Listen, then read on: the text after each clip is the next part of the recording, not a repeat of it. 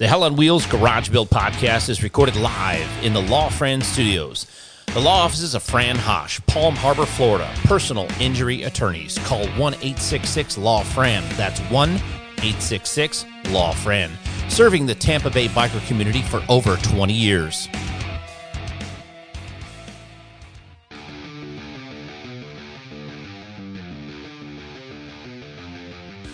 You're a craftsman, so you spend a little bit extra for tools made in the USA and guaranteed for life.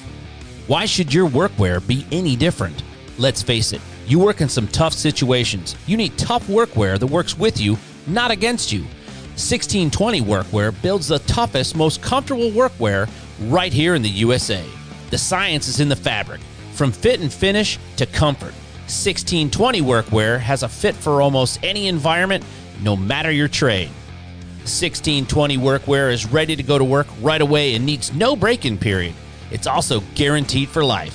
Visit www.1620usa.com or follow on Instagram at 1620USA. 1620 Workwear, American made and guaranteed for life.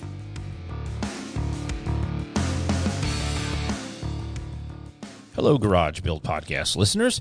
I'd like to talk to you today about a product that I use every single day, and I'm proud to be associated with. It's a company called Fix Your Lid, and they make grooming products that are available at all Target stores or online at target.com. Here's what you need to know about Fix Your Lid. Their most important claim is that they source every one of their raw materials in the United States, down to the boxes they arrive in. Basically, if it's made in another country, they will refuse it, even if that means spending significantly more money to do so. I use their shampoo and their pomade, but they also make conditioners and hair gels, and most of their products are available in trial sizes or travel sizes, whichever you choose, and they're not going to break the bank. Again, these are made in the United States of America, all the way down to the raw materials and even the raw materials to make their packaging. So go to target.com or follow Fix Your Lid on Instagram at Fix Your Lid and get yourself some high-quality grooming products made in the good old US of A today. Badlands Lighting Modules has brought American-made products and values to your garage for over 30 years with the best products and best warranty available in the industry. And since 1999, NAM's Custom Cycle Products has created American-made wiring solutions for builders and bikers alike. Today, Electric Lighting Company Products offers the best in aftermarket lighting for your Harley-Davidson, Indian, or custom-built motorcycle, period. Visit your local electric lighting dealer or electriclighting.com. That's electric, L-E-T-R-I-C, lighting.com. Welcome back to the Hell on Wheels Garage Build Podcast, episode 41, with my special guest, Eric Runyon from Gears and Glory in Riverview, Florida. He's also the show promoter for Chop-O-Rama, and we were glad to have him as a guest. He's a motorcycle industry photographer. So we sat down and chopped up about events he has coming up, some of the events he's put on in the past, and some of his thoughts on the motorcycle industry. As always, make sure you visit our sponsors. If you're looking for personal injury attorney assistance, make sure you visit my friend Fran Hosch. The law offices of Fran Hosch in Palm Harbor, Florida. Call 1-866-LAW-FRAN for personal injury assistance. She's been serving the biker community in Tampa Bay for over 20 years. Also, make sure you visit 1620usa.com for the absolute best workwear on the planet. Made in the USA, lifetime warranty. Make sure you use your discount code GarageBuilt at checkout to save 20%. Make sure you're checking out the folks at Electric Lighting Company and NAMS and Badlands. Those three companies together make up all of the electronics that you need on your custom motorcycle project. They are the best in the business, and they've been in business for a very, very long time. Also, Fix Your Lid grooming products available at all Target stores. As you well know, I use them every single day myself. I'm a huge fan of the Extra Hold pomade. So episode 41 is on its way to you. I had to do a lot of editing here because I brought my dogs to work that day and they were getting after each other, so it was problematic for me in the edit studio. But I hope you enjoy the episode and have a great day.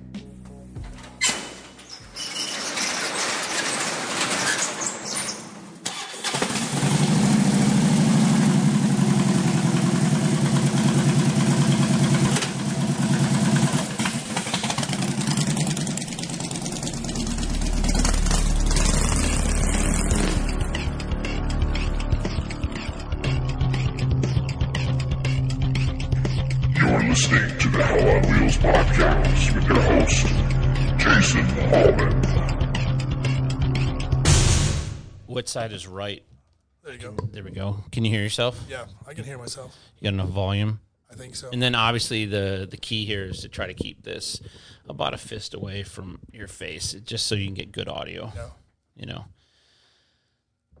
All right, cool. So thank you for coming down. I appreciate you coming down. I know it's like a weird thing to ask somebody to do, especially when you don't know them. Hey, man, I'm down for anybody that's into the business. I mean, that's what unites us all, isn't it? Yeah, right. I mean, so I'm sitting here with Eric Runyon from Chopperama, right? Gears and Glory. Yeah. I mean, what do you go by? What is your professional moniker? Instagram. I'm on Gears and Glory. I've had Gears and Glory for 6 or 7 years. I started Chopperama a year ago, a little over a year ago. Okay. First show was in 2019? Okay, so that was last year at Gibtown, right? Yeah, or last year at Gibtown, yeah. Yep, very good. So, last winter. Yeah, last winter. So I Born to Ride Media. Yep. Needed somebody to help them out, and they have a big space out there. And they said, "Do you think you can? Is there anything you think you could do?" And I said, "Yeah, I got some friends. Made some good friends here the last few years, and I think Southeast United States is dying for a big chopper show. You know, it is, and that's why we do That's why I wanted to do our show that we do. I don't know if you're familiar with the Wheels of Steel. Oh yeah. My buddy Jared's going to be there. Oh, your buddi's with Jared Weems. Yeah. He lives right down the street from me. Yeah, he's a good dude. I've had him on the podcast 2 different times. Yes. And he's great. The fact that he's given that bike away, notwithstanding, I mean, the bike itself is phenomenal. It's a phenomenal bike. It's beautiful. You know, we have plans to go out to Chopper Fest in December, and we're going to recreate that man photo. Yeah. The man design. Right, yeah. So, you know, I kind of happened upon him by accident. Like I said, he lives a mile and a half down the road from me, and I kind of like to think I'm dialed into the chopper community, especially in the Florida area. And I saw that, you know, he was building that bike, and I said, "Hey, I noticed you're in Tampa. Where are you?" And he told me, and he said, "Come on down." And we've been pretty good friends ever since. So we were working on a project for Easy Rider together, and you know, one thing led to another, and he decided to give that bike away. And my dogs are not going to cooperate with me. I get it, man. It's all good. So they're dogs. What are you going to do? You know, man's best friend. Better friends than some men have been. Some people. Dogs are loyal. Dogs are loyal. And royal pains in the ass. Yeah. So, you know, the chopper community, you said that, like, thought you were dialed into the chopper community. Yeah. I felt like that for a long time, that, you know, you think you know somebody, you think you know all the players in the game and where everybody's at, and then you find out that that they're not. See, this is not going to work like this. Come on, dude. Keep on trying, man. We'll keep on trying. This is the hardest thing I've ever tried to do. It's the easiest thing, like, to get done. Yeah. But actually getting this part of it parsed out, and not having other fucking distractions. Yeah. Getting people to understand that this is a fucking job. Oh, yeah. You know what I mean? Well, it's just like taking pictures, you know, photography. People think, oh, it's all you do is just show up and a beautiful girl's there if you're shooting with a model and everything falls into place and there's no work involved. But in truth, when you see those pictures on Instagram on Gears and Glory or Chopperama, I've got 3 to 5 weeks planning and preparation into those. Yeah, things. and all those shoots. So shoots can be arduous, to say the least. Yeah, it's work, man. You know, I get lots of offers for people to help me out and be assistants, but like you said, with this, it's people just don't really understand all the work that goes behind it. Yeah, you think you can, well, because it looks easy, you know, but keeping and it's just having a conversation, right? But it's having a substantive conversation is much different than just having a conversation, right? You're trying to find out, get things pulled out to create content and to try to create conversational things. So we were talking about being dialed into a chopper scene or dialed into the, you know, because I'm not big in the FXR scene or the Dyna scene necessarily, but that's the scene that I most that I spend most of my time around. Like I love going to all the FXR shows, the V-Twin Visionary shows. You know, I'm a good friend with Jeff Holt. Okay. My buddy Cody Childress built. He built an FXR that won the FXR show 2 times. You know, he had redone it one year and won it again, and then he just won the Dyna mixer this year too. So with a different bike. So it's, you know, that's kind of the crowd that I orbit in. Yeah. You know. Yeah. Is try to participate in that as much as possible. But I like those bikes. I always have. I've always been a nut for that. I love choppers. Oh yeah, man. I love the history. There's a spirit and a soul for those old bikes. And it's not that I don't like the new stuff that's coming out, but I don't know, maybe it just, what I like about those bikes is I can remember being a 10-year-old kid, my dad wanting more than anything to go out and buy a Harley Davidson. Right. And those were the AMF years, right. The shovelhead years. And we would go to Harley Davidson at least once a week and look at these bikes and drool over them and wish you could have them. He talked to his friends about them, and then here we are, 30, 40 years later, and those very bikes, those shovelhead AMF era bikes, are just what everybody's all about. And I kind of get that. I think you talk to an old timer that's into motorcycles and building and whatnot, and a few years ago you'd ask their opinion about a shovelhead, and they said, well, you want to run it or do you want to park it? Yeah, exactly. They didn't, the engineering back then just kind of wasn't up to stuff, and there was a lot of leaks and a lot of issues, a lot of fitment issues, but I think it's the new generation of rider that, like me, remembers those memories with their family and those bikes. Right. So that's they grasp onto that, and it's just it's all about the family. You know Sure. what I mean?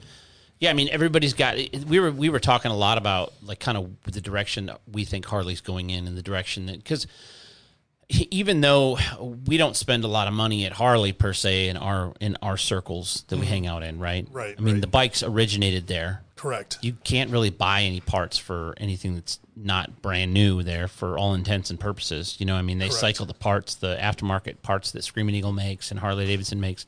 They cycle that stuff out so quickly to where it's obsolete, and Right. and I understand them doing that, but I don't understand how they can just cut their nose off to spite their face. Well, and the thing is they roll out the press launches about these brand new bikes, and you keep hoping that this is the one that's going to grab the new generation rider. It's not going to happen. It's not. No, that's the new generation rider. It's not cool. I'll have to edit that shit out. But yeah, I was wondering if your mics are going to pick that stuff up. Yeah, the mics do. These are great mics. I use they're a podcasting mic. I see. But they do pick up like other stuff that goes on. If you don't have like a pretty quiet room. Yeah. I mean, it's designed 6 of one, half a dozen of the other. You're either going to lose some audio. Yeah. Or you're going to pick up some stuff that you don't want. Well, what's going to happen is you're going to go back and listen to playback, and you're going to hear something you really want to. Oh, this will work, and then you'll hear the dogs in the background. Yeah, exactly. Well, and you can't isolate the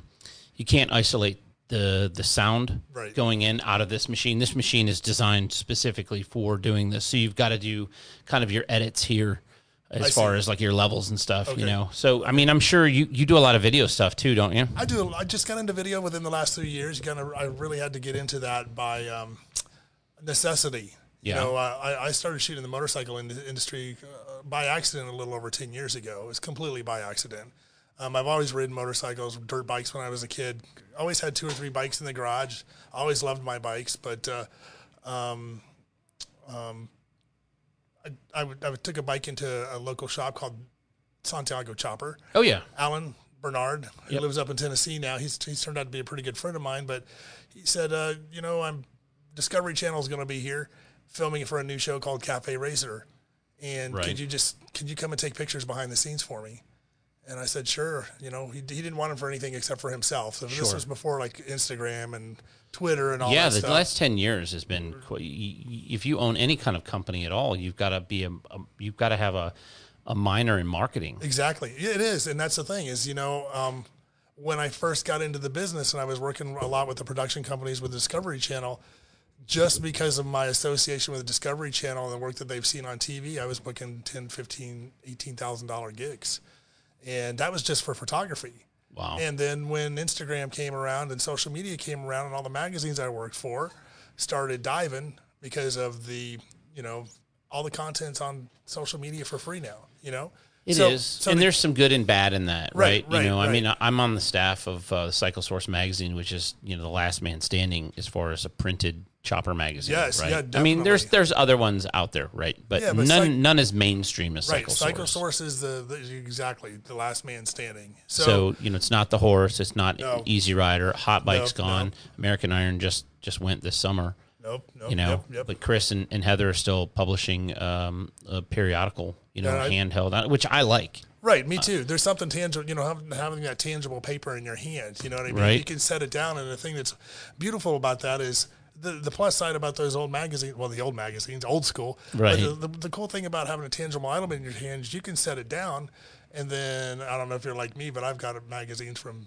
10, 15 years ago. I have every magazine that I bought from high school on. So yeah, you can go back and look at them and kind of go, oh wow, that was really cool. My wife doesn't believe me, but I'm like, the reference materials. Like, I know that doesn't even sound reasonable, right? It doesn't sound reasonable at all to somebody who's not into it, but there's no other place. I mean, I'm in an industry that people don't write books about. Like in her industry, right? She's an educator. Okay. If she wants to learn about something that's going on or that happened or a study that was done, she goes into the library or to a data file or a book that was written 30 years ago on child psychology, right? Right. Well, the only thing I have is an Easy Rider or Horse Magazine, or on cars. I was really into cars for a long time. Muscle Mustangs and Fast Fords, Super Ford Magazine, Hot Rod, Popular Hot Rodding. You know what I mean? CarCraft. I had a CarCraft subscription for probably 15 years. I loved getting those magazines in the mail. I loved that. And for that to be something that maybe we don't have the ability to look forward to in the future is a little sobering, if lack of a better term. Yeah, that's I kind of feel a little bit inside, kind of gets sad a little bit when you hear you'll be at an event or you'll be talking to somebody else in the industry and another one bit the dust yesterday. Another one bit the dust last week. So I just heard today that the new Easy Riders. Yeah. The Gene company that bought the name. Yeah, I heard that I heard as of yesterday they're folded for good. It wouldn't surprise me. It's basically a website now. Listen, that is. I don't even know how to rationalize how somebody could look at that and think that was a. People with a lot of money fucking amaze me. Because I've watched people with a lot of money throw a lot of money away into things that there is absolutely no way of creating a return. Right. If somebody like myself or yourself had bought Easy Riders, we're part of that community. Oh, yeah. We know what the essence of that magazine was every month. It was pro club. It was, it was not necessarily pro law enforcement. It was, titties and beer and parties and tattoos and all the things that, are kind of anymore, especially in the cancel culture that we live in nowadays, not really, not safe for work or, you know what I mean? I don't know how else to put it, put it into terms, but to think that you could just buy something and just call it the same thing and have it be that different. I mean, did you see what some of the issues were selling for online of the one that came out? It's got who's that? It's got a famous actor on the front of it. Yeah, it's the guy's in Walking Dead or something. Isn't yeah, it? I believe he's in The Walking Dead. But so the Easy Rider, I saw episodes or issues rather of that. I'm looking it up right now as I'm talking to see if there's anything on. I'm trying to think of what his name was. But there were episodes or issues rather they were going for hundreds of dollars. Yeah, well, there's one right there. That one's actually pretty cheap.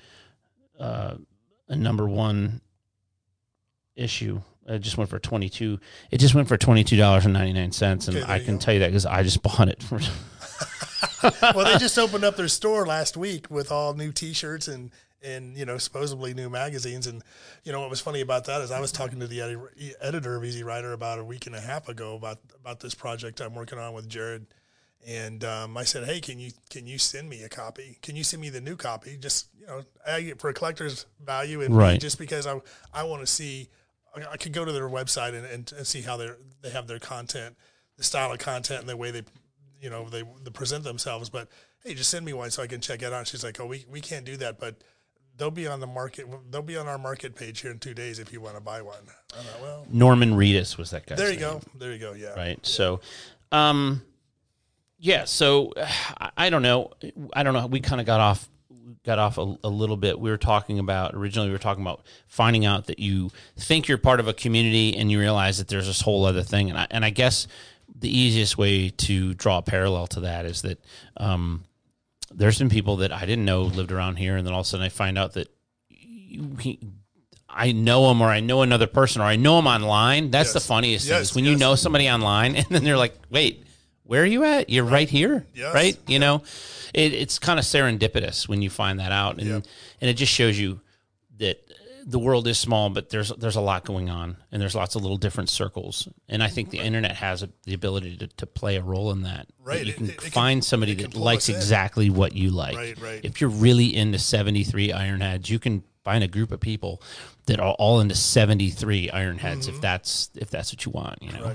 Correct. So, tell me a little bit about Chopperama. How did that? I mean, that's your brain trust, I would assume. Well, yeah, everything that you see. I'm not bragging, because besides photography, graphic design, and a little bit of video, everything else in my life is not could use some work. But yeah, Ron over at Born to Ride was talking to me over lunch one time, and he said, we've got this building over at Gibtown, and we need to fill it up, and we need to do something unique. Right. And he had something set up with another builder out over by the bay, and it kind of fell through. And I said, well, I've been tossing around the idea for a chopper show for a few years, right? Or a bike show.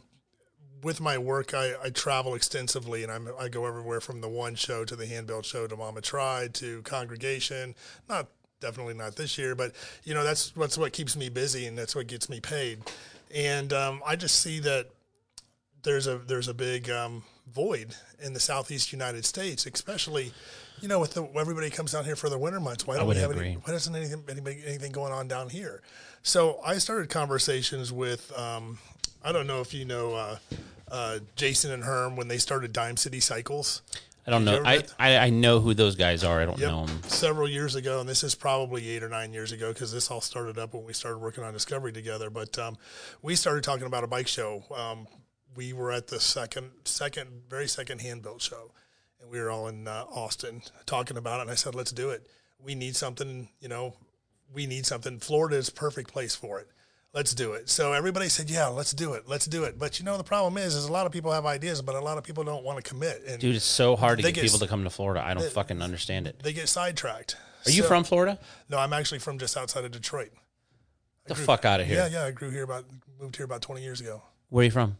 Well, I graduated in Monroe, Michigan. Okay. And then I lived in Rochester, Troy, Auburn Hills, all around Detroit.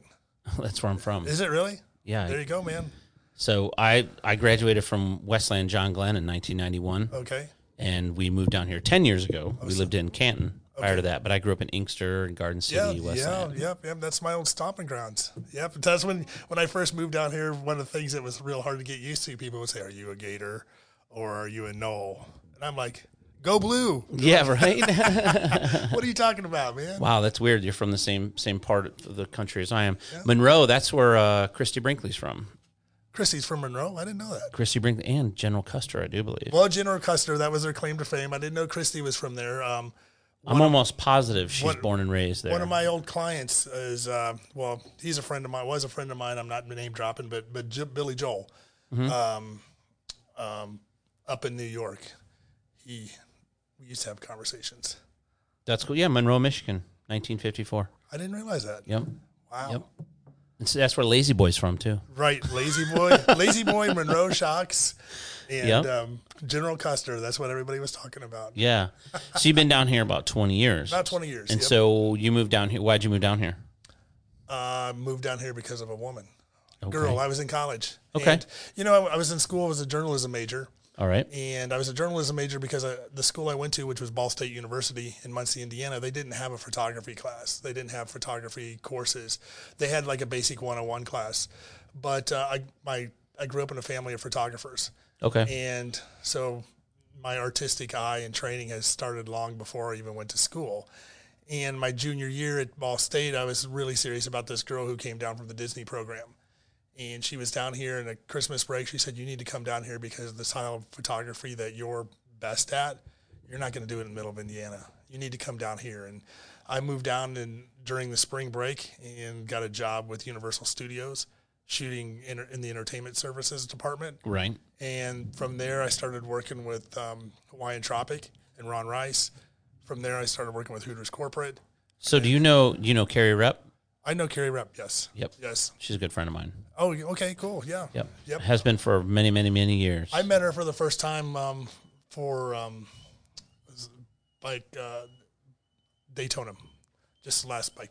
We did a thing with her over at Destination Daytona. Okay, yeah. She's she used to be, she was the queen of Bike Week. She made sure if you were a bike builder, you wanted to know her. You wanted to make sure that she knew who you were. You wanted to make sure that you had her attention when, so that when you were ready, she could anoint you, you were capable of going on and doing something. She didn't, I wouldn't say she made builders, but she provided a pulpit for builders that had the necessary talents already. Yes. Yep. She gave them somewhere to exhibit their wares and show off their talent. And she's, forever been a friend of mine and will be a friend of mine forever because of that. But which I was never at that level, like at the same time she was doing that. But I'm trying to pull her back in right now to doing some events. She came to Chopperama. Yeah, I ran into her there. Did you? Yeah. You probably talked to her more than I did. I was really looking forward to meeting her, and I was so dang busy. I think when I was walking in the building and she was walking out the building, it was like, "Hey, I'm Carrie. Hey, I'm Eric. Nice to meet you. We'll talk later. See you later." Bye. Then we saw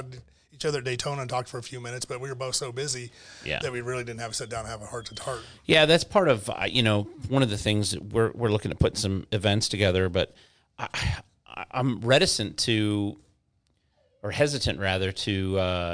want to have events because it requires so much work the day of that I feel like you don't get to enjoy the event at all. And I enjoy the events, and I'm really cautious about how involved I want to get. I'm not sure, we do this indoor motorcycle show at the RP Funding Center. It'll be this December 5th and 6th. Okay. It'll be our second year doing it. And we do it for a 501c or 501c3 nonprofit corporation here in Polk County. So I get to see what it's like to put on an event, firsthand, and how much work it is, and the day of. And by the day of, I delegate pretty much everything because I need to be available for the event because I've invited people from Texas, and I've invited people from California, and I've invited people from Tennessee, and so it's kind of a weird thing. Well, it was Chopperama was an eye opener for me because once everything was said and done and the dust had settled. The only thing I really took pictures of is when all the builders came in, I had a studio set up. You did I was going to tell you did a really good job on that. Oh, those were the first pictures. That was the first time that I had any exposure to your work. And I thought, God dang it. It's been so long since I built a chopper. It's been so long since I built something that I feel like really would look good through a lens and worthy of doing something like that. And you did such nice work with that honestly, we all know, the Michael Lichter stuff that gets done for, that used to get done for Easy Rider and that. Mm-hmm. It was in that same space. I want to be careful that I don't, I don't step on any thing there. But I really felt like you had captured the essence of those motorcycles. Well, I appreciate it. Yeah, it was really nice photography. I have as much passion for those motorcycles as I did when I was really shooting girls full time. Yeah. There's, I guess, as we age and our the things that we like and interest us more change. And, but how many? Did you do nude stuff? Oh yeah. Okay. Yeah, I worked for Maxim and Playboy and all those other magazines. I contributed to those and did a lot of style and. Do you miss that? Do you miss that? No. Can you unpack that? You were really fast with the no, but as a man, I liked Maxim. Mm-hmm. It was entertainment, right? I'll be honest with you, I never really read Playboy. Mm-hmm. I had a couple because they had naked girls in them, but I read Maxim because there was things to read in there, and there was no nudity. It was right up to that edge, right? Right. Yep. But I miss that. Mm-hmm. You know what I mean? I miss long form. Those long interviews with people. Yep. That was the only way you could find out about somebody. Yep. Now they have podcasts, and you'll hear, Jenna Jameson on a podcast, or you'll hear, what was the other girl's name that was Jenny McCarthy? Yep. She was in Maxim on the cover. Yep. You'll get to hear her occasionally in a podcast, in a long form conversation. But without podcasts and then without magazines, you don't get to find out how deep somebody is, because a 5-minute segment on Jimmy Kimmel is worthless. Yeah, and it's all marketing anyway. Yeah, that person's there because they're plugging something. You know, don't really get to find out about them. Yeah, exactly. Right. And they cut up a couple little jokes that somebody hand feeds them, and you don't get to find out how they really are. But when you watch, like, I don't know if you watch, do you listen to any podcasts? No, I do listen to podcasts. I just started listening a few months ago because it was kind of something outside of my. It's not that it never interested me. I'm just so busy with my work that I just never really paid attention to it until I started going, you know what? I know so many people. Maybe I should do a podcast someday. Gears and Glory Radio or Stater Radio. Dude, that would be awesome. Like that, No, that's really is. That's perfect. And that's the one thing that I've learned through this is it's like Jace does a great job on the Fast Life Garage. He really does. But he has his own way of doing it, right? Yep. And his listeners listen to my podcast. And my listeners listen to his podcast. And I know that because I get text messages or DMs or emails all the time like, hey, heard you on Jace's podcast. And they'll ask me a question about something I said. Or I've had Jace on my podcast. I mean, it's not competitive. Right. It's like there's so much space for content that it's every conversation you have with somebody's slightly different, even if you talk about the same shit. Yeah, different things come up. We all have a passion for that same shit, right? So we're hungry for it. Exactly. Now that we don't have the magazines here, I mean, we rely on each other for information, and I think there's a lot of truth to that. I mean, as far as other motorcycle photographers and people in the industry, I don't feel any type of competition whatsoever. There's room for everybody, and we all love what we do. And you're talking about Cycle Source, and I talk to Missy every once in a while on Instagram, and I'm like, hey, Missy, you guys need anything down in the area, let me know. Right. I've got my I's dotted and my T's crossed. I'm not worried about the money. If you just need somebody shot and you need something, I just want to be part of something that has a.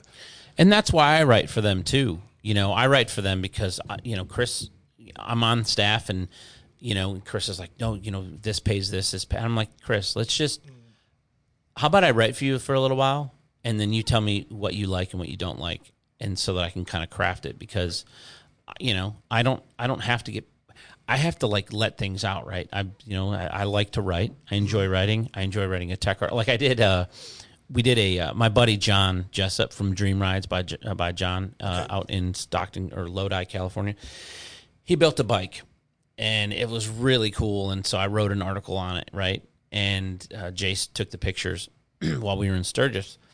And I sent it in, and then Heather contacted me like 2 days ago. She's like, "You're still going to write a tech article, right?" And I'm like, "Yeah, I can write a tech article too." Because they're starving for content, right? You know what I mean? They're putting these periodicals out, and they want to make sure they have good shit in there. Not just redundant, same old stuff. And so, I write in a different style than you would write, or that they would write in, right? So hopefully, I can develop a little bit of following there. So. Let's talk about, I want to talk a bit about Chopperama. And so that event, that's the Gibtown Bike Fest, right? Well, that was last year. Last year. So, but this year it's not there, right? No. Right now, all signs point to a different location. It's an undisclosed location. Chopperama gave me the opportunity to start this engine, Gibtown. Sure. And it allowed me to expand. Sure. So I'm trying to be careful. No, I completely understand. Look, I don't want to get anybody. Right. It's what I want to talk about is and it's. I'll be honest with you. I'm not the guy that goes to those types of events. I went to Gibtown to go see Chopperama. That's the only reason I went there. And it's not to take anything away from it. That's a great place. Right. For the right crowd. I mean, there's a different demographic for everything. The venue you're in was the best space on the property, probably. But I have if the promoters of that show had ever listened to this or ever wanted to come on here, I would talk to them and I would tell them the same thing. That demo is not even my shop's demo. Right. Really. Right, what I mean? That is a very, very niche place. Correct. And it's, I've been in it a couple times and, I could take it or leave it. Well, I'm the same way, and I've had these conversations with Ron over at Born to Ride, because Ron's demographic with his publication is a lot of the same type of thing. Sure. And, you know, like you said, there's nothing wrong with that. And there's still a huge following and people out there that love it. But I'm more connected to, I keep calling it the new generation rider.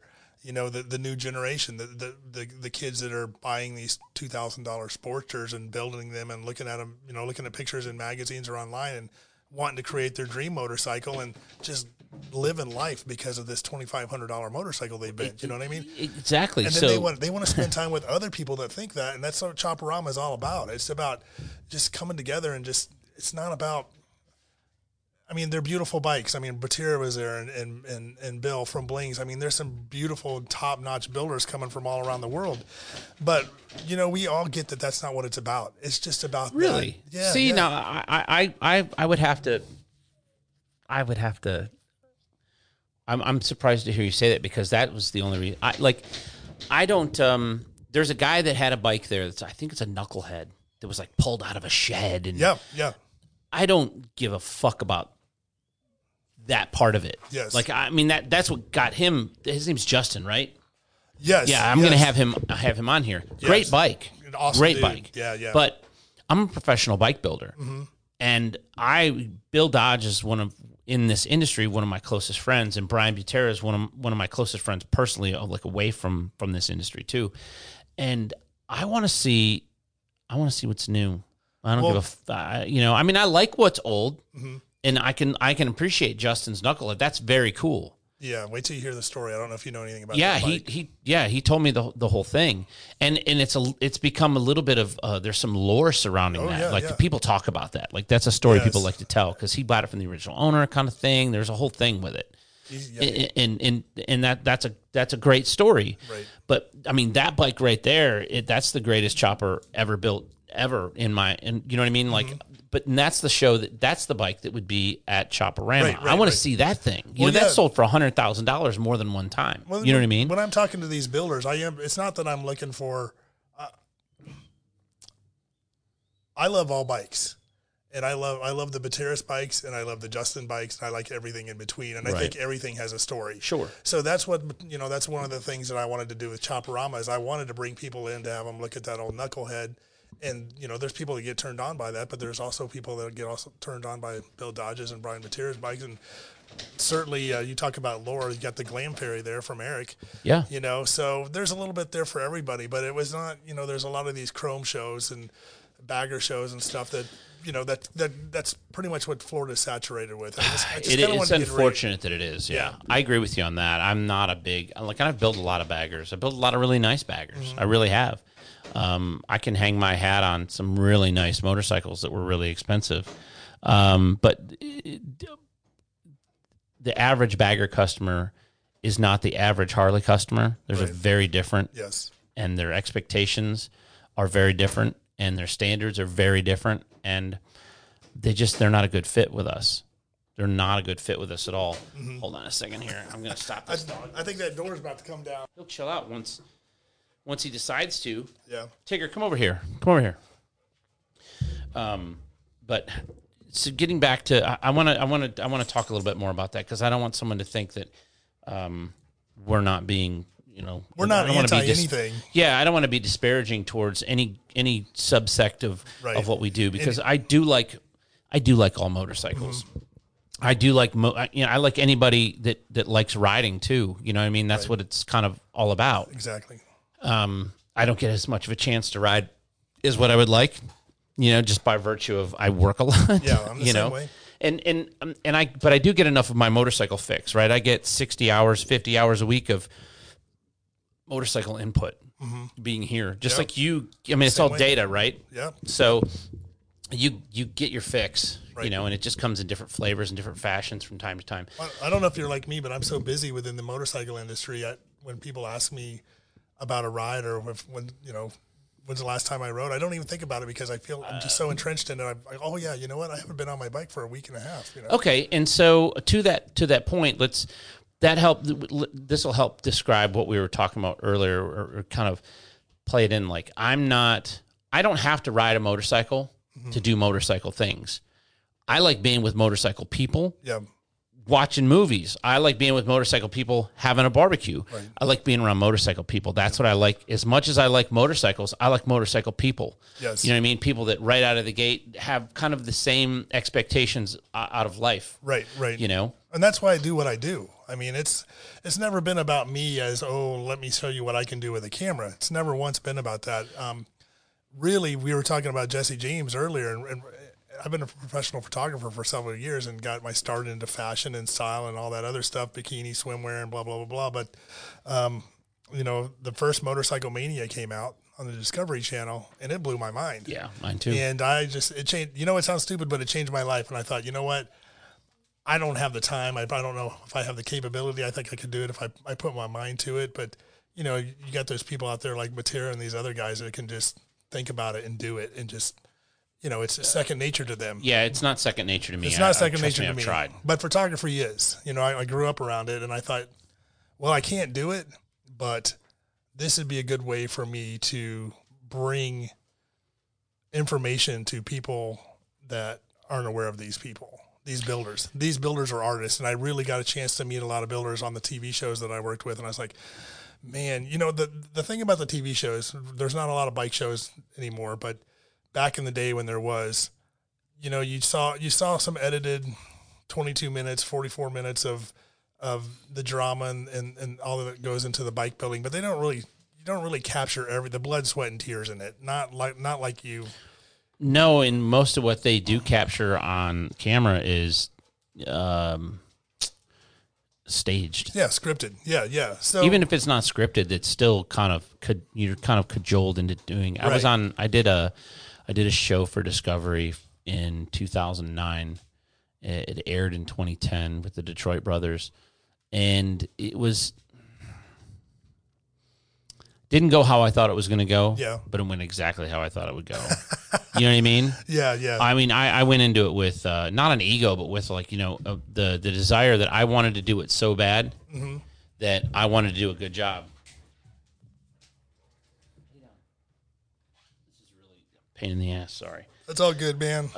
Yeah. But I guess my goal has always been from day one is I want to show the blood, sweat, and tears behind the build, because, you know, on the TV show they would, you know, you'd see a little bit of scripted stuff and whatever, but boom, the beauty shots, and you see all the beautiful motorcycles. You have no idea of the countless hours of drama and just stress and anxiety and the pressure. real drama is the good stuff. Yeah. I mean, like legit, this machine broke, or we ran out of material, or two people really got into a fight, like not even fisticuffs, but I mean a pretty substantive argument over the direction something was supposed to go. I mean, you know, and then they try to capture that in a bottle, and it's clunky. Right. It's very clunky. Well, you know, so you got to be very careful of what you're producing. You got these. Say you got some shaved lowers, and if you shave those and you polish them, it could take a couple days to do it right. But on a TV show, it'd be 20 seconds. Yeah. You know, so that's what turns me on about bike builders is I don't have that talent, but I understand the talent that they do have, and they're an artist in every right, just like any other painter, photographer, sculptor. They're just artists, and I want to bring their creativity to the people in the moto world and even outside the moto world. And I think it's beautiful. I can't do it, but I can take pictures of people who can. So yeah, well, and you can do things with a camera that other people can't because you understand the space and how it works. Right. And even that. So if you used to shoot on film then. Right. Yeah, I mean, so this digital space, you had the advantage of having a little bit of idea of what you wanted to get out of it with the editing, but you still have to learn how to do all that, and it's you know, they make it look easy now with filters and you know, but true raw JPEG, cleaning it up in Photoshop or whatever it is that that is used nowadays is not easy. No, not if it's done right. No, you know? I had Lightroom programmed for a little while. Yeah. And I bought a DSLR, and I was, bought the DSLR for dummies and the whole thing, and it was not something that I took to very naturally. And I actually shot some good stuff for a magazine. I did a feature on Eric. I did two features. I did a feature on Eric's shop one year for the horse, and then I did a feature. Eric used to have this really cool XS 650 chopper Okay. that had really tall. Something happened to it. It got wrecked or something, but it had really tall fishtails, and I had him out here popping wheelies with it. And I put a picture of him doing a wheelie in the Horse magazine. It was really cool, and it was one of the only photographs I ever took. I was like, oh, that's pretty cool. I caught the moment that I wanted to catch. Yeah. And if I would have stuck with it, I probably would have done pretty well. But like this is my second nature thing. Like doing this thing. I went to school for broadcasting, right? Television and radio broadcasting, but it was all like talent based and a little bit of like newscaster based stuff. I went to Specs Howard School. I don't know if you remember that from Detroit. Yeah, totally. Yeah, that's where I went. So this is kind of an easy thing for me. But when you trying to put a show together like that, I thought that it would be a lot different. I didn't think it was going to be easy and no big shakes, but doing that show was something that it was a lot more work than I thought it would ever be, and it was a lot more high stakes than what I ever thought it would be. So was Chopperama your first foray into having an event? Yeah, that was my first foray, and it was a big learning opportunity. It was an awesome event. I mean, you had a great venue, you had great participants, you had a great logo, great name. It's really good. Chopperama came from, up in Detroit. Autorama. Yeah, that's where it was. So we were talking, and they're like, "What do you think you want to name it?" And I'm like, "Well, when I grew up in Detroit, we'd always go to Autorama in the wintertime." I was just there. I went there this year. I took my buddy from Lakeland to Detroit for the weekend, and we went to Autorama. So that's where that came from. And I was actually flipping through some old magazines at an antique shop, and I think it was a car magazine, but the tiles and the logo was pretty much like diner-esque. You know what I mean? Very much. So that's kind of, I was like, oh, that light bulb went off, and I was like, that's a perfect fit, and then we have I call it the Shovelhead family, where mom's serving a shovelhead on the shovelhead platter, and that all came together kind of by accident, but it all worked. Yeah. And, like I said, it was a learning opportunity, and you go into something like that with a list of things that you want to accomplish, and you figure out why. When you don't accomplish all those things on the list, you just figure out, okay, what did I do? What do I need to do next time to make it better? So, tell me how the planning went. Tell me how the planning went for that event. Like, you come up with an idea. Ron approaches you from Born to Rise to say, we have this space. We need to fill in with something. What are you thinking? I'm thinking, well, I know what I want to do. I've been thinking about this for years. I want to do this chopper show, and it's almost like Field of Dreams. If you build it, they will come. Right. I thought, well, I'm going to call my buddy Bill up at Blings, good friend of mine, and Eric is a good friend of mine. They're very well respected. I don't have to tell you, but they're well respected in the area. Yeah. And both those dudes I'm close friends with both of them. And Brian I met at Willie's.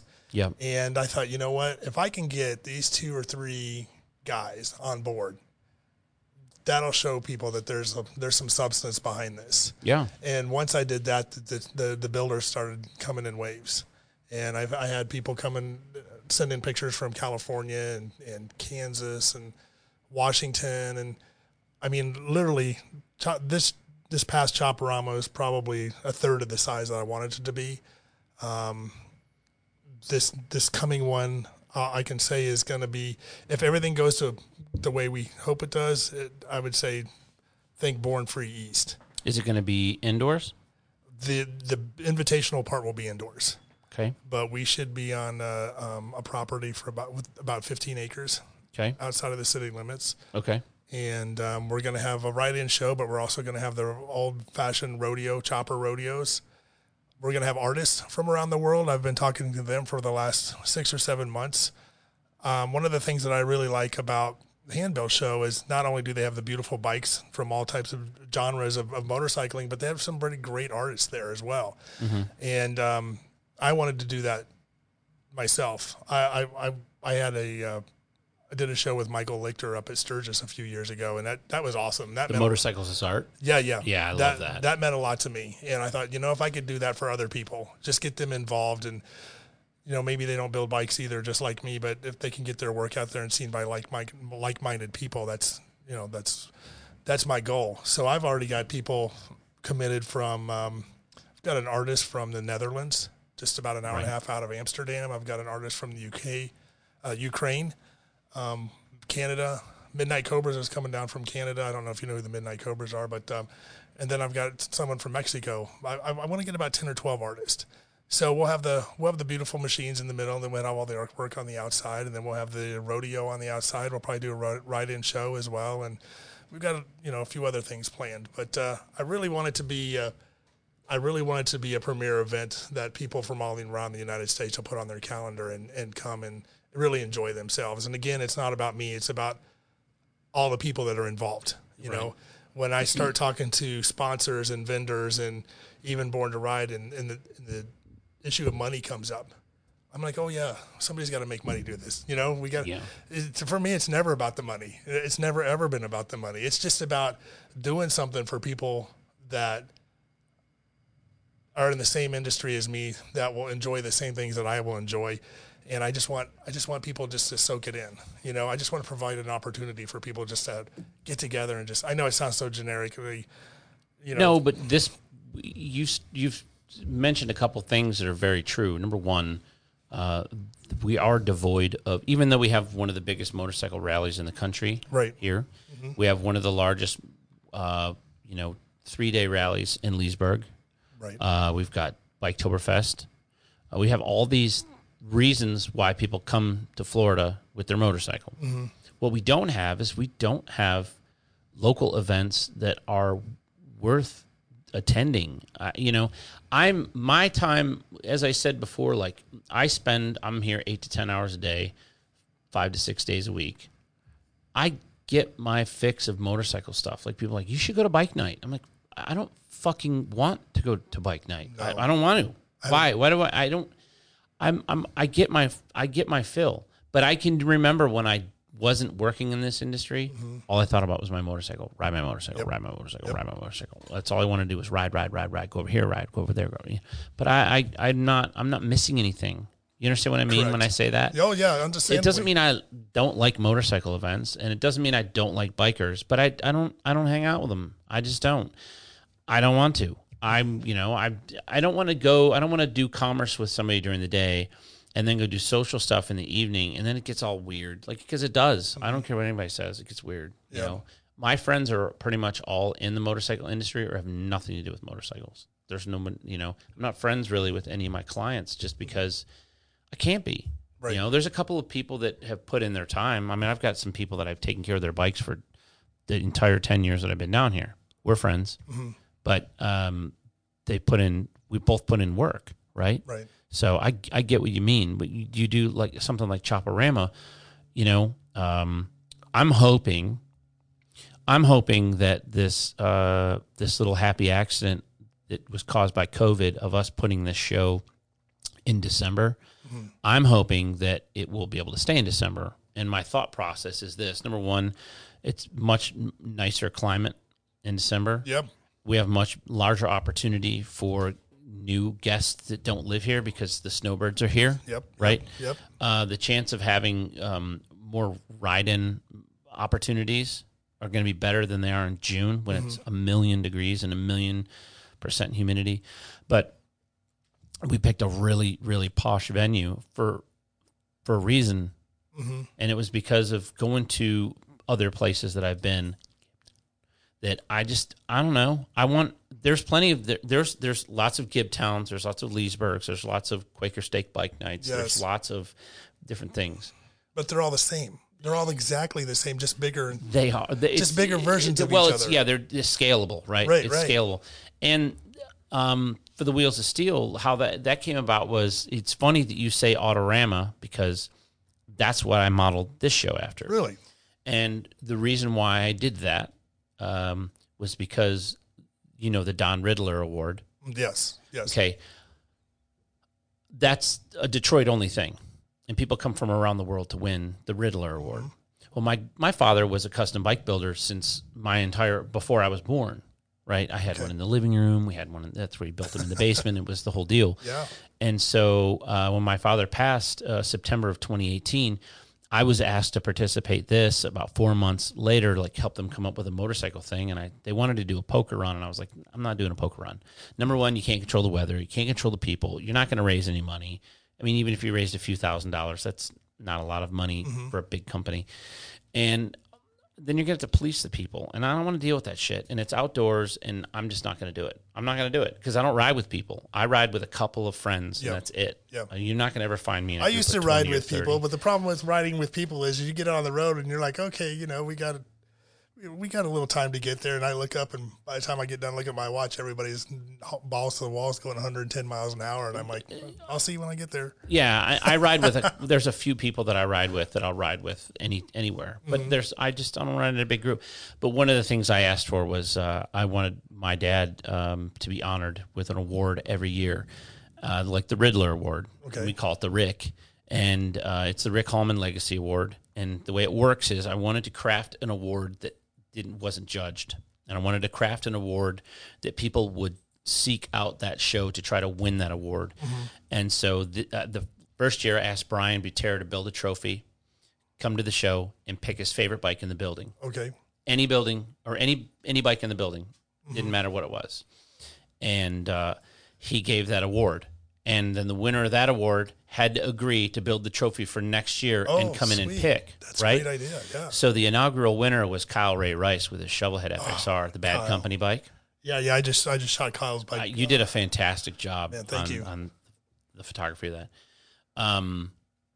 So Kyle's building the trophy for this, and Kyle's going to show up, and Kyle has to pick it. And the way I structured that was that so the artists own the award. Right. You want to win that award? Build a bike, show up, and get picked. I love that. That's great. And so there's no judging, there's no politics, there's none of that. Right. It's an artists award owned by artists, controlled by artists. Yeah, you took and you that. can't win it if you're not willing to build the trophy and come the next year. That's it's an awesome. obligation. I mean, you took it a step further because what I did with the Chopperama is, I had people around me saying, well, why don't we do a People's Choice Award for best bike? And the problem with the People's Choice Award, as you could probably relate to, is you got guys with 20 friends. Yeah. And so I decided to do Builder's Choice. So I just took a vote with all the builders. And that's a good way to do it. That's who should be doing it, because People's Choice, that's fine. I'll tell you where the People's Choice works. The People's Choice Award works at the FXR show in Sturgis because everyone there rode in on an FXR or a Dyna and loves FXRs and Dynas. So the People's Choice is a good way to do it there because everybody in that show area, if you enter, how it works is if you enter a bike, you get a vote. Okay. And once you cast your vote, you can pick, if you have a Dyna, you get to pick of the Dynas. Okay. If you have an FXR, you get to pick from the FXRs. And you get 3 votes, 1, 2, 3. Right? And then they just tally up the votes. And so you just put the number of the bike there because it's a ride and show. Jeff does the same thing with the V2 Visionary show. If you show up for that, you get a vote, right? So the people that are there because they want to be there, and they're there because they know what's going on. Yeah. You understand what I'm saying? Exactly. So there's some buy-in from the people that are there. Yeah. But our shows, we're trying. I like that we're trying to, and it goes back to what you said earlier. There's no competition. No. I mean, but competition is healthy anyways. Right. Burger King needs McDonald's. Yes. If you want to know where to put a Burger King at, find a McDonald's, put it in across the street. McDonald's is always going to do more money than you. But when the line's too long at McDonald's, your line's going to get long because people don't want to wait in a fucking long line. Yeah, exactly. You know what I mean? Yeah. Dunkin' Donuts, I wrote a book. I haven't published it yet, but it's a business book. And one of the analogies that I draw on there is the difference in your experience from going to Starbucks and going to Dunkin' Donuts, because Dunkin' Donuts arguably has a better cup of coffee, but they don't have the same other clientele, and they don't have baristas. You know what I mean? It's like this whole little manufactured community around the, you got somebody over there using Wi-Fi, doing their online school, and somebody's, talking with their earbuds on a Zoom meeting at Starbucks. With Starbucks, you have a culture. With Dunkin' Donuts, you have your 5-year-old. Yeah, but there's a place. Arguably, there's a better cup of coffee. Yeah, if you just want a regular cup of coffee, it's tough to beat a Dunkin' Donuts coffee. You know what I mean? So it was just the difference in experience. So the Chopperama is going to be different than I'm like excited and giddy that somebody's doing something that could be compared to a Born Free East of type of thing. That's my goal. You know what I mean? That's great. I don't want to put on too big of pants, but that's my goal. I want people to have Mike fun. Davis and his partner, I mean, from what I understand, I'm not talking out. I'm telling you what I've heard, and I don't know this for a fact, but they make enough money from Born Free to do Born Free all year. I don't know if that's true or not, but I've heard that. I've heard that they've generated enough income and enough buzz around that planning that show. That's what they do, and that's pretty much what I do with Born to Ride. I mean, when I started working with Ron and Deb at Born to Ride, it's been almost a year ago. From the get go, it was all hands on deck for me for Chopperama. Right. Because even though Ron and Deb had been in the industry for 25 years, the clientele, the people were different. So he said, okay, start making phone calls. Let's see what you can make happen. I don't think he believed I could do it. So, I started making my phone calls, and the vision that I've had for a few years started coming to life. And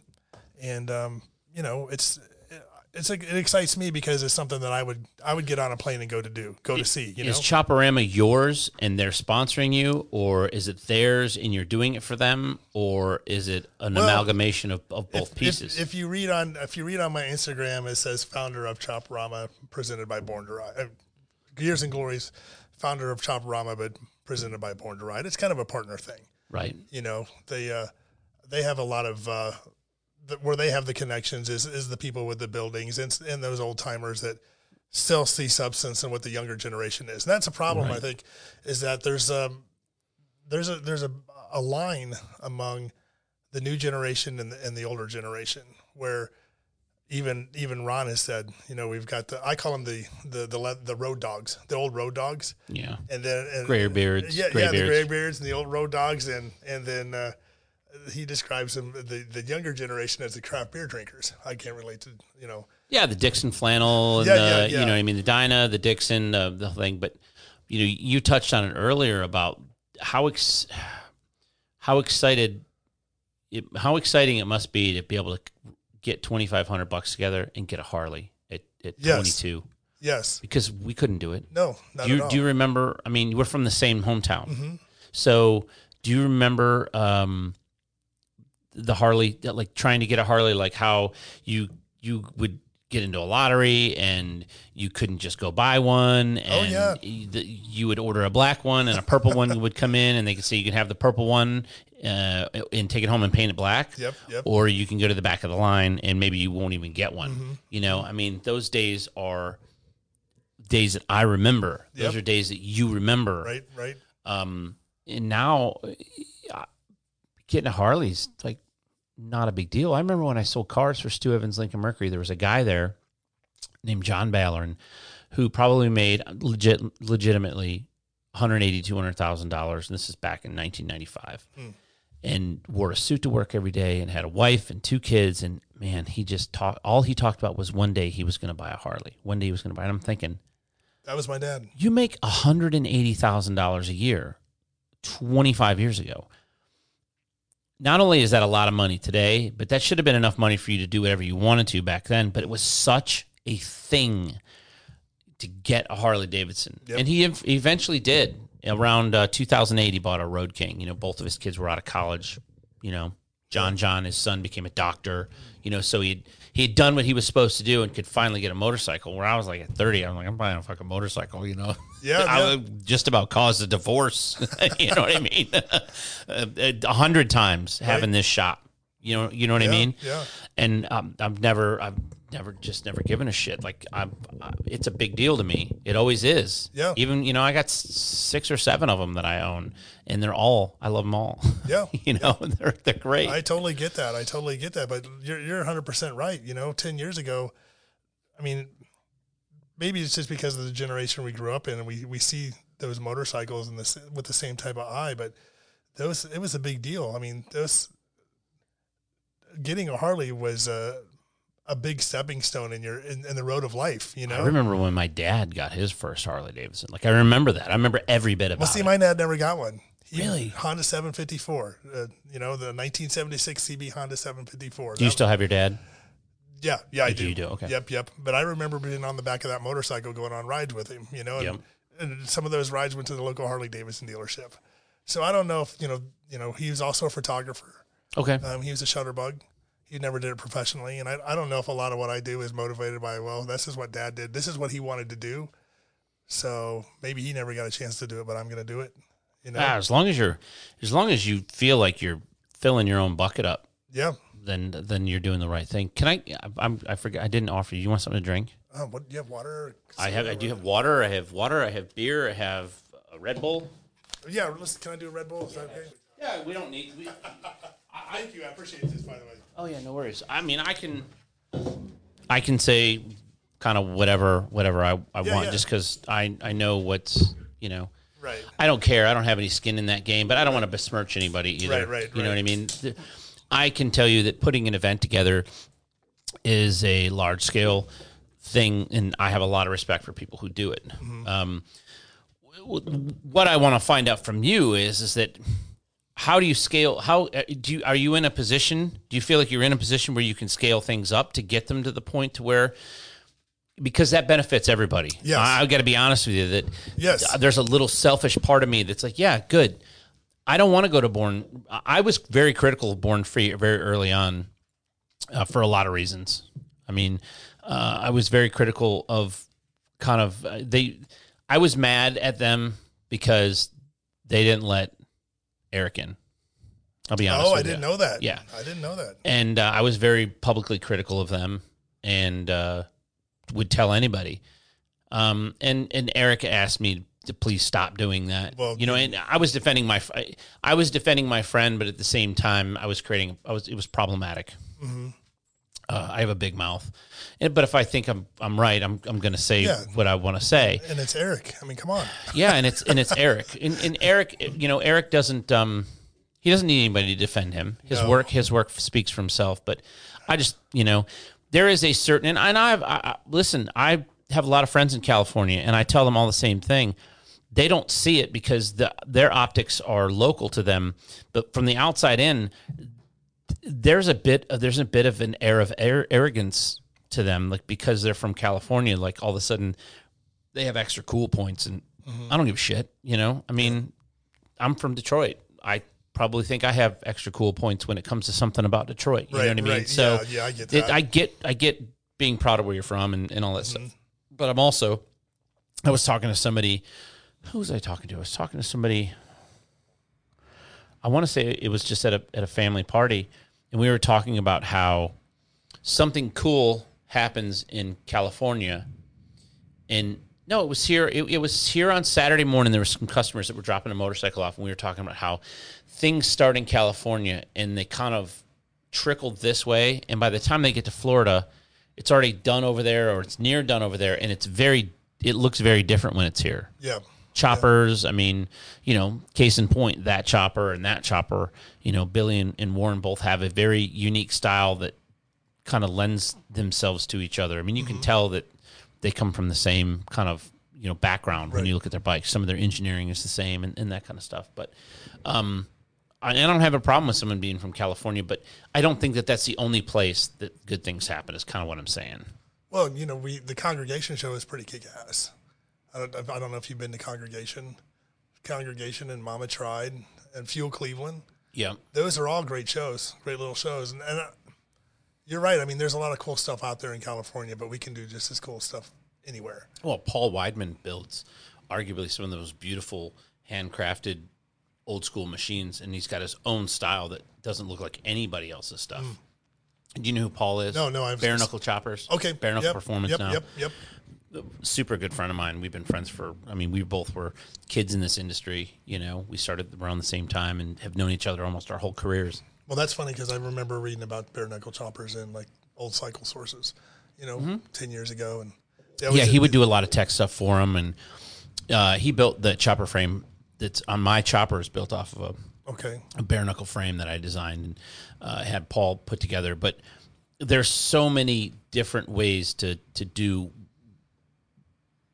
build motorcycles and put on shows. And so I'm excited that you're taking it on and pushing for us to have something like this, because I think we could accommodate it. I think we can make it nice. I think we have the perfect place for it, you know, and especially that time of year. And it's not, like I said earlier, it's not about an ego thing. It's just I get excited when I get the opportunity to go to the Congregation or any of these shows and meet, even if it's people that I'm still neighbors with, but we all go to these same shows, and we just have that same vibe, and Right. we have the same excitement, and maybe there's a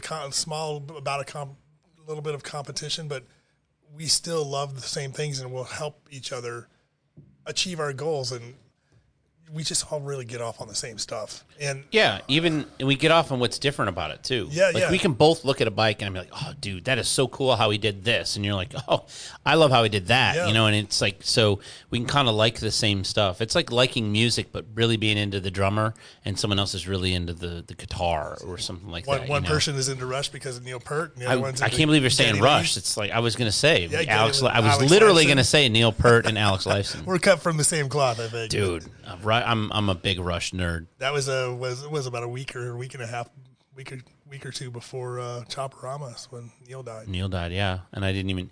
It was like, what, you know? I was in the offices at Born to Ride, and actually I needed to go to get some T-shirts for the show.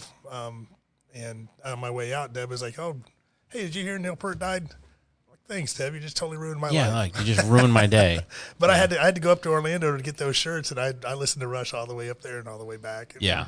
watched then like for the next 2 weeks on YouTube. I just soaked in any Neil Every Peart Neil video. Peart video Yeah, that you yeah. could watch, Oh, watching my him gosh. play, and just the levels of the layers of his Oh, my drumming. gosh. Did you ever see them live? Oh yeah, I saw them several times. Yeah, I've only saw him once. Mm-hmm. I saw him in 1985 Power Windows tour. Okay. But I was pretty heavy. I was a pretty heavy nerd of when it came to their. Well, I'm a nerd when it comes to music. Like, do you know who Xavier is from Providence Cycle? Yeah, I know Xavier. Yeah, I owe him a poster, actually. I shot a picture of him at Sons of Speed that he's been asking for. Yeah, he and I will get on the phone and we'll talk for hours about this drummer and that drummer and the way they did this and the way this was set up and the way that was set up and how they recorded this and how they recorded that. So we kind of nerd out pretty regularly. I originally went to college on a music scholarship. I was an artist and drawing and painting and stuff my entire life, and I lived in a pretty creative family. And so originally when I went to school, the first time I went to school on a scholarship before I got kicked out because I never went to class, but I Did you go to DIA, What's that? Detroit Institute of Arts? No, I went to Michigan State. Oh, wow. So I figured that, if I didn't end up in a band touring, I would be a session player somewhere Right. like in New York or California or whatnot.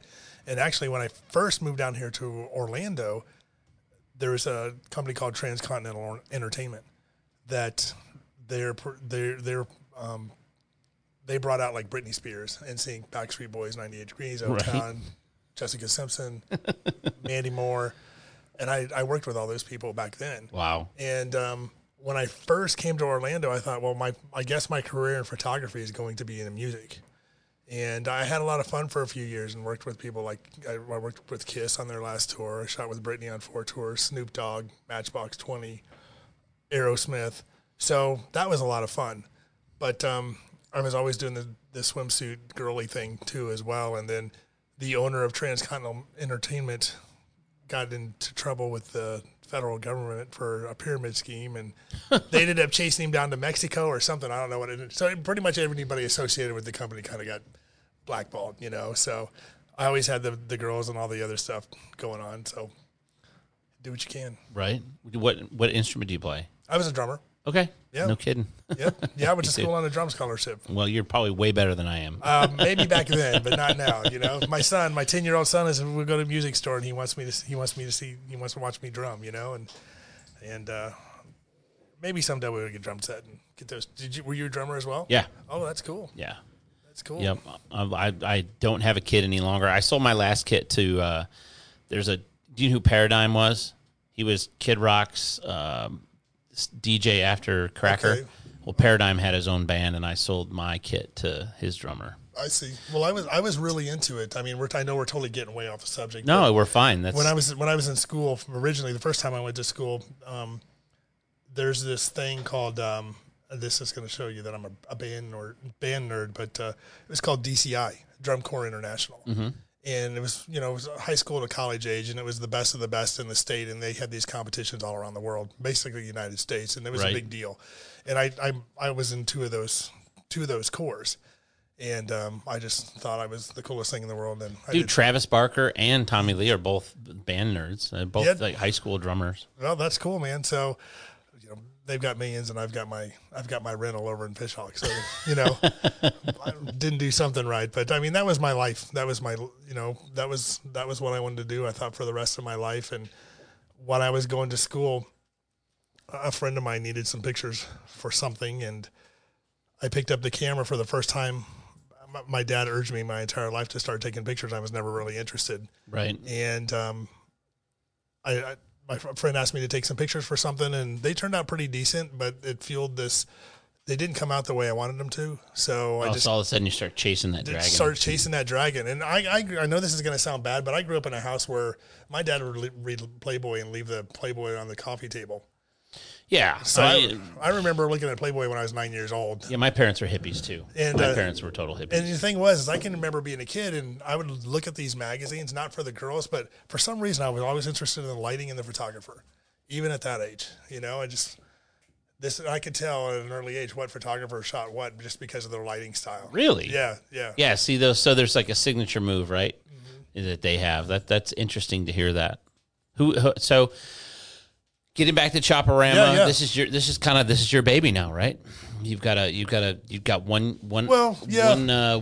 One under your belt. It's my baby. It's you know, I take a lot of pride in basically every little piece of information you see out there. I probably had a hand in doing, but you know, the people at Born to Ride is really pinnacle to making it happen as well, because we've got a good team of people there as far as marketing and video and web, you know, and they've got a marketing machine over there, and without them, I don't think there would be not be nearly as successful as it was. Right. But well, I have to say, I was having a meeting with one of my clients last week, and it came up in conversation. I said, well, the quality of content over at Born to Ride has increased exponentially since you've been there. I mean, I've been involved. I've known them for 10 years now. Mm-hmm. And I've been publicly critical of their magazine. I think their magazine is well, you know, it serves a purpose, right? But it's not it's not anything I would read. And I've advertised in it a couple times, and I've written for them a couple times. Mm-hmm. To me, a magazine without editorial content doesn't hold any sway. It doesn't have any substantive reason to be there. I don't go to bike nights. Yeah. I don't care. I already have a tattoo artist. Mm-hmm. You know what I mean? Right. I'm not looking for hair replacement. I'm not looking for someone to hydro dip. I'm not looking for a new powder coater. Yeah. I'm just a new lawyer. Yeah. I'm team Law Fran all day. Mm-hmm. I mean, she champions all of our causes, and we champion hers. I mean, it's a very good, you know, we're sitting in the Law Fran studios. Okay. I mean, for lack of it, that's literally the relationship that I have with them. Mm-hmm. But the content of that magazine has grown exponentially. Well, I mean, hopefully they see that, because, you know, they've had some people work for them in the past, and they've, you know, like Josh Kurpius has shot some stuff for that magazine in the past. Josh, yep. But it's never been this consistently good. And there's a couple reasons for that. And honestly, when I talked to Ron and Deb about coming on into the company and working with them, I said, honestly, I don't read the magazine. I said, there's no reason for me to. I said, right. None of my friends read the magazine. I don't go to the bike nights. You know, they wanted me to help with social media, and I said, well, I looked at your social media. There's not really a lot there. I just don't know if I'd be a good fit. And, you know, the one thing that really, I think that struck a nerve with me was Ron was like, well, that's why we need you. And when he told me that, I was like, okay, all right, that's cool. You know, we might not see, you know, we were talking the other day, I was talking to somebody else, and, you know, Ron's view of today's biker and my view of today's biker, they're two different types of bikers. Well, you're looking at a completely different lens. Two different lenses. But you know what? We both have the same passion. We both have the same drive. We both have the same motivation. And, you know, once in a while, well, it's not, we don't really butt heads, but there's a difference of opinion. But I think it's a good difference of opinion. Yeah, if you agree on everything, one of you's useless. Yeah, you know what I mean. Exactly. If I did exactly everything that he wanted me to do, and everybody before me did, it would look just like it used to look. Correct. So I wanted to, like, going back to Chopperama, I wanted to put content in there that was would make me excited to see the next issue. You know, Right. I wanted to put a picture on the cover, and I said I wanted to be something about that cover. You want you to pick it up and take it home instead of just flip through it at Harley and throw it back on the counter. Right. You know, so that was my goal, and he's been doing it. He's been doing a great job. I'll tell you what. You know, you say what you want about Born to Ride, but we just talked about a lot of magazines that's just taken a nosedive in the last 10 years. Oh yeah. I mean, what I'm talking about is I've always been critical with Ron about a lack of editorial content. Yes. And I've offered to write for him, so I can be critical of it. Well, you know, he's kind of has had his way. He's kind of been the captain of the ship for so long without anybody questioning what he's doing, that Right. he's used to it. But I'll tell you what I'm really excited about is when I first came in, the guys that I was working with said, you know, I know you got grand ideas, but don't hold your breath, because Right. you know, it's been this way for a while, and you know, he's been real susceptible to my ideas, which I've really liked. But the ace in the hole that I'm really excited about here in the last couple of months is that we have Dave Nichols is our new editor. And Dave Nichols, if you don't know who Dave is he was the editor of the old Easy Riders for 25 years. And Dave knows his stuff. He knows some people. And even since Dave's come on in the last 3 months, I mean, Does he live down here? he lives up in Washington. Okay. So we send all of our content up to him. You know, Ron and him and I come up with ideas and things that we're going to be doing, and we kind of bang it out, and it all goes through Dave, and we send the projects through the graphic designers and the video editors and whatnot, and put everything together. But Dave's been a breath of fresh air, and I'll tell you what, if anybody knows how to put things together and present them in a way that excite the motorcycle community, Dave knows how to do it. Absolutely. So you know, Yeah. I love that Dave's working with us, and Yeah, and that's a good feather in your cap too, to be able to draw from somebody like that's experience. Well, you know? and there's those people that were kind of pushed out of their jobs when they were bought out. They're on board with Dave. So we've got some writers. We've already got a tech writer that used to be for Easy Rider. He's writing for us now, and there's some big changes coming along, and I'm pretty excited about them. So, you know, the Born to Ride of today is not the Born to Ride of a year ago. There's been a lot of changes, and we've got a lot more, and Ron's really excited, and everybody in the offices are pretty excited about it as well. And it, you know, Dave, like you said, Dave's a feather in the cap, and I think it started with Chopperama. It was just a different way for him to see the different side of the motorcycle community that's out there, and it opened up his eyes a little bit. So we've had a lot of fun with it, and we plan on, you know, just kicking the door and doing a lot more with it. Have you guys set a date for Chopperama? Chopperama right now is we're marketing it for January 22nd through 23rd and 24th. It's the same. Okay. It's the same weekend as Gibtown. Okay. And it's not to compete with Gibtown. Our thinking is that there's room for everybody.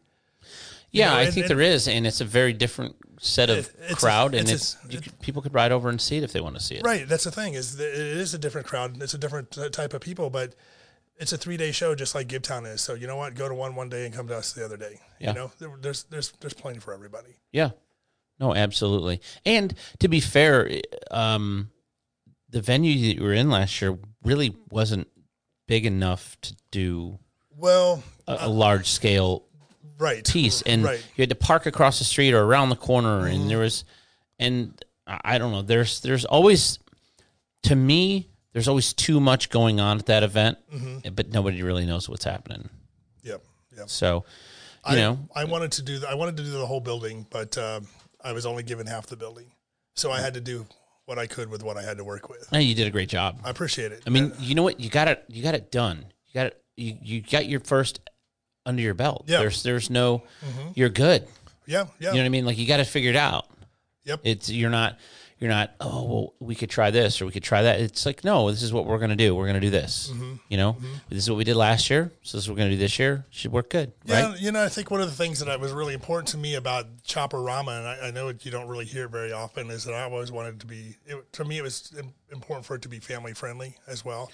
Because I'll tell you why. That's because a very good point. When I was married, when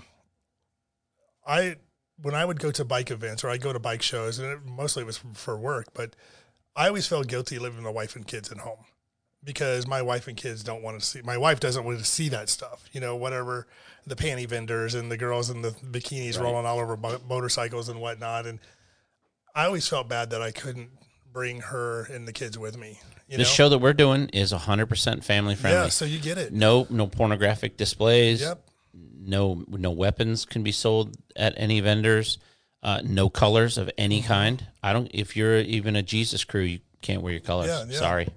If you've got a 3-piece rocker, you're not coming in. It's just as simple as that. And it's not to disclude those people. Those people have to understand that the statement that they're making when they're wearing their rags in public, they want to be seen as this group of people. It's okay, great.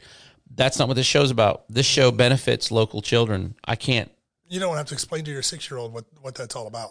No, So I don't. And so, you know what I mean? And I don't want anybody else to have to. yeah, Right? yeah, You know what I don't want to do? I don't want to have a mother come up to me and go, I'm completely disappointed that this is here. Yes. Right? So we just start at the front and say, listen, we're just not going to allow it. And it's not, dude, I respect motorcycle clubs. Yep. I respect their right to do it. Mm-hmm. I get it done. Do your thing. Do you. If you can't, and my answer, this is my exact answer that I gave to a club, is they said, well, if we can't do that, we're not going to be involved in it. And I said, well, if your club can't put the needs of somebody else in front of their need to display their rags, then maybe they shouldn't come. Yeah. I don't mean that even in a derogatory sense. Right. This benefits local children in the community. If you can't not wear your rags just for that, yeah. Yep. then I don't know what to tell you. Yeah. You know, because it's not. I've certainly given of myself countless hours and lots of effort and done other things, and so have a lot of other people to try to put this on. This is the show is scaled up pretty large, and we did really well last year for them. So this will be our second year too. Okay, yeah. Cool. All right. So you know what it's like. You got stressful. You got some goals, that you got some aspirations, and you get most of them. But sometimes you don't. You swing and a miss, and you just go, okay, what do I need to do next time to make it a little bit better and a little bit more universal? And I'm hoping, one of the things that I want to do that it's kind of an eye opener is hoping I'm going to try to get a half pipe over there.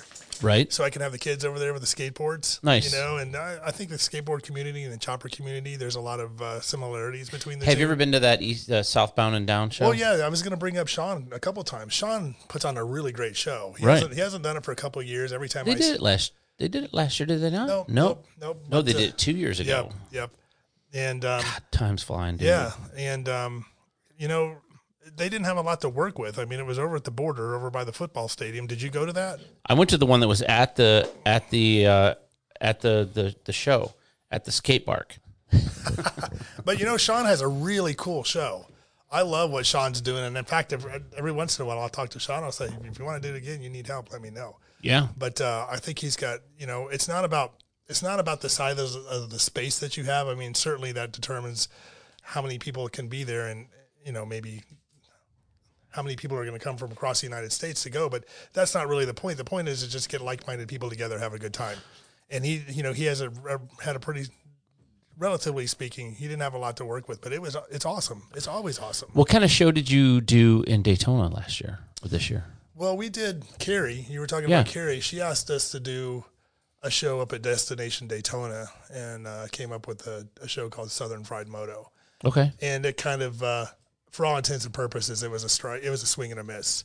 And the reason was, and I'll tell you why, is because when I first started talking to Carrie, I had heard that True Grit was not going to happen that year.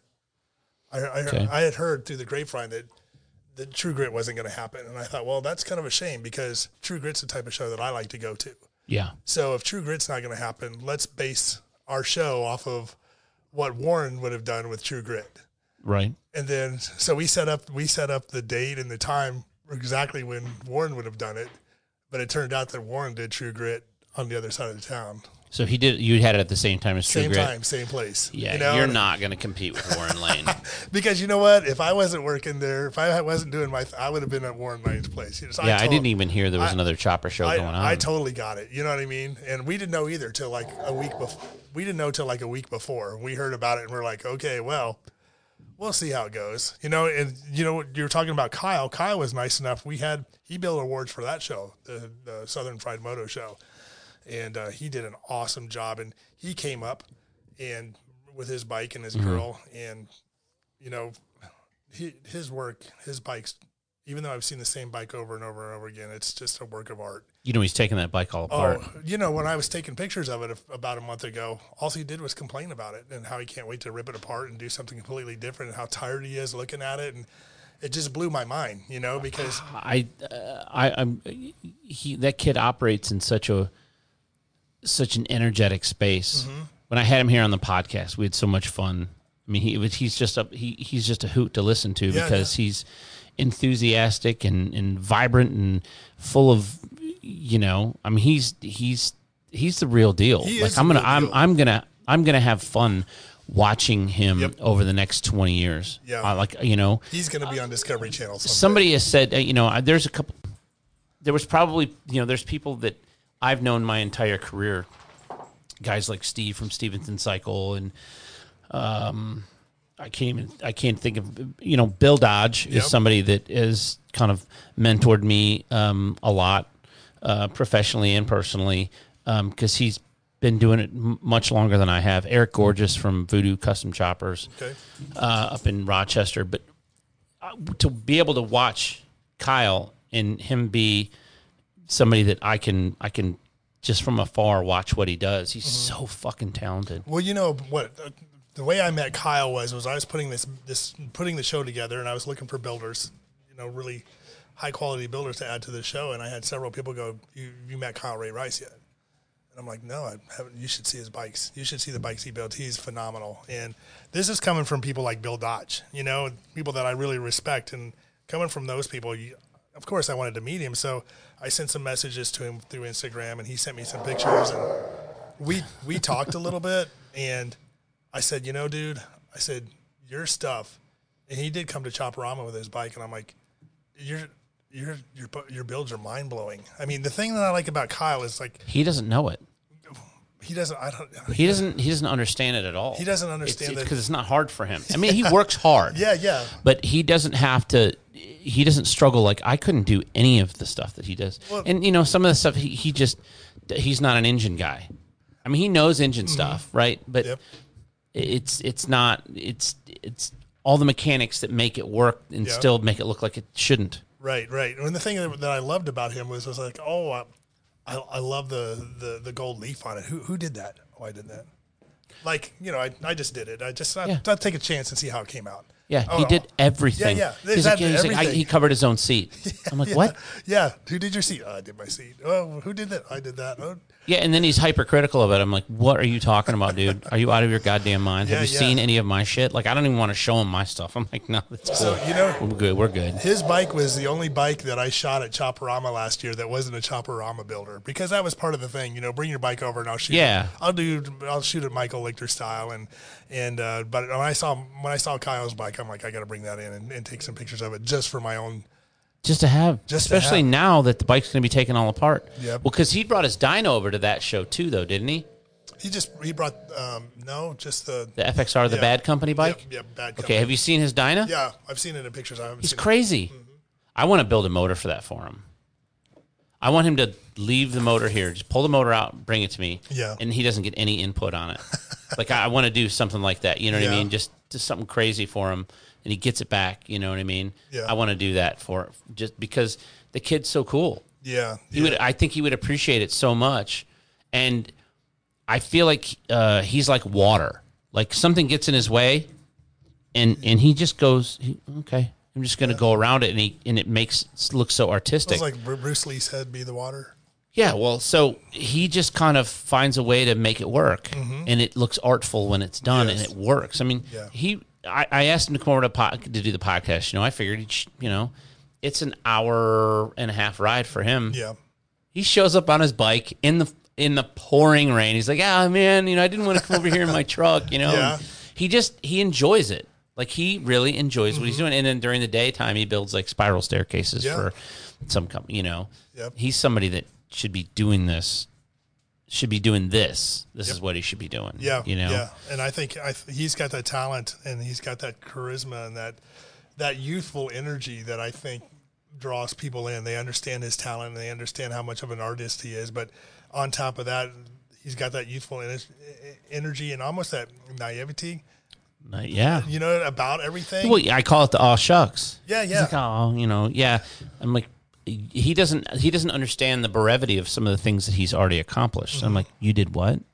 Yeah. You know, that's a big deal, right? He's like, oh, well, you know, I don't know any other way. Yeah. I'm like, okay, well, you're doing things that a lot of people can't do. And there's a lot of people that can do what he does, and they're very arrogant about it. And he's not at all. It doesn't have any arrogance at all. Yeah. You know? Yep. Do you shoot will you shoot motorcycles for people? Like if they're like, hey, I want to get my bike shot. Yeah. Will you do it? Yeah, I do. What is the average? Let's say consumer, not for a magazine or something like that. Consumer is going to pay you to do a photo shoot for them. What are they going to spend with you? And what are they going to get? Right around $500. $500. Yeah, and they're going to get lots of stuff. Yeah. I mean, we'll get together, and if it's on location or studio, if I have to rent out a studio, if they want a specific look, then it might be a little bit more. But I mean, I'll cover that bike from front to back, and we'll go to the location that they want to, and set the type of tone. I mean, everybody has a. They look at their motorcycle as their kid, you know, and they want their kid taking their pictures taken in the best light at a certain place, you know, something that means something to them. And I mean, I do the freelance stuff like that, but I'm usually just so dang busy with all the other stuff that I don't get a chance to do it. Gotcha. And you know, the problem is when somebody asks me how much it costs, I think it blows their mind because they don't understand how much work that goes into it. You know, 500 seems pretty. Yeah, that's right. Fair. Yeah, that's you know. I mean, I'm assuming they're going to get some pictures. They're going to get a bunch of raw images, but they're also going to get a couple that are high res poster quality. You know, exactly. Stuff that's good. And you know, you could take that stuff.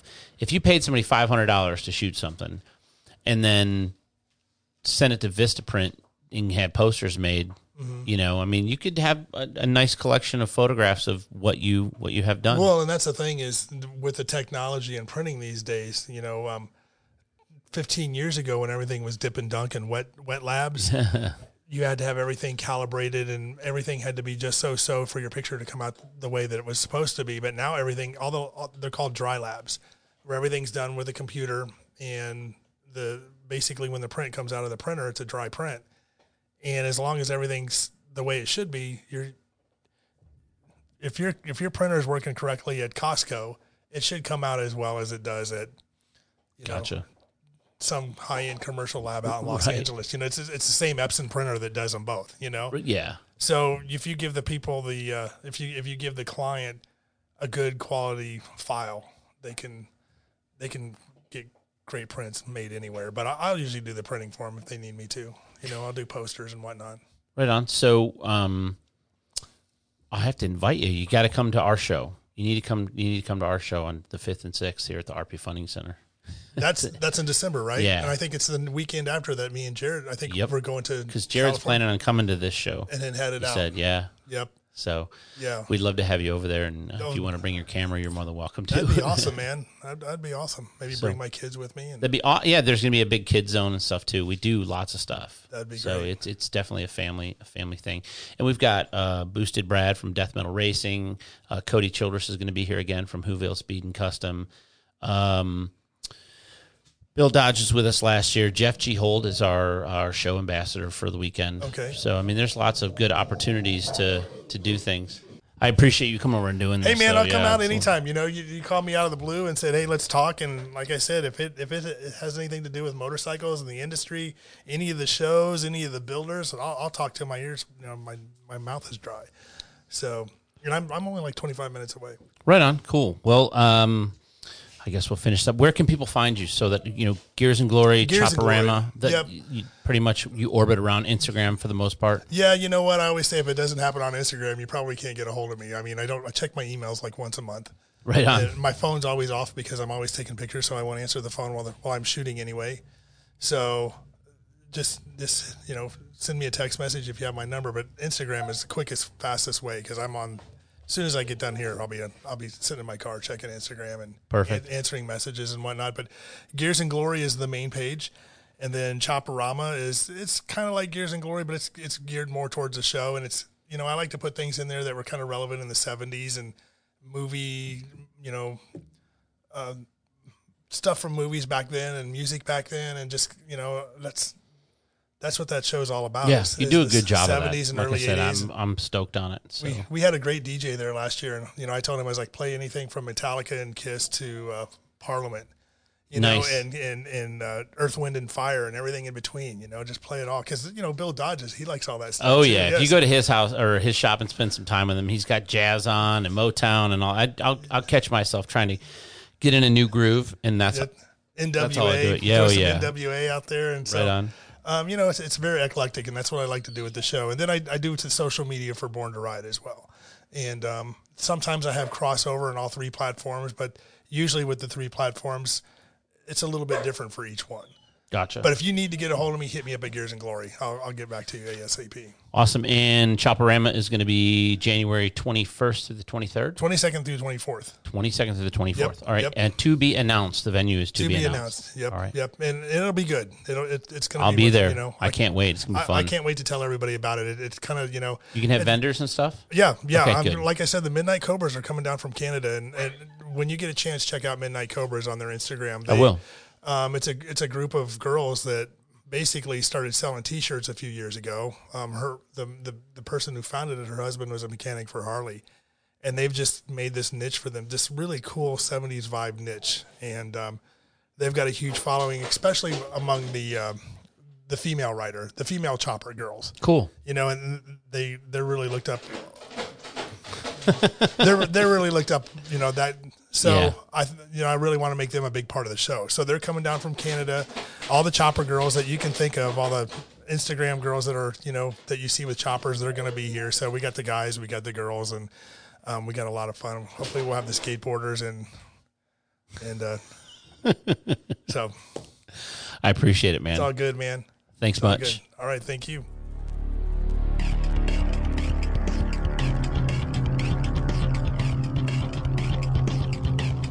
You have been listening to the Hell on Wheels podcast with your host, Jason Holman. Thank you for listening.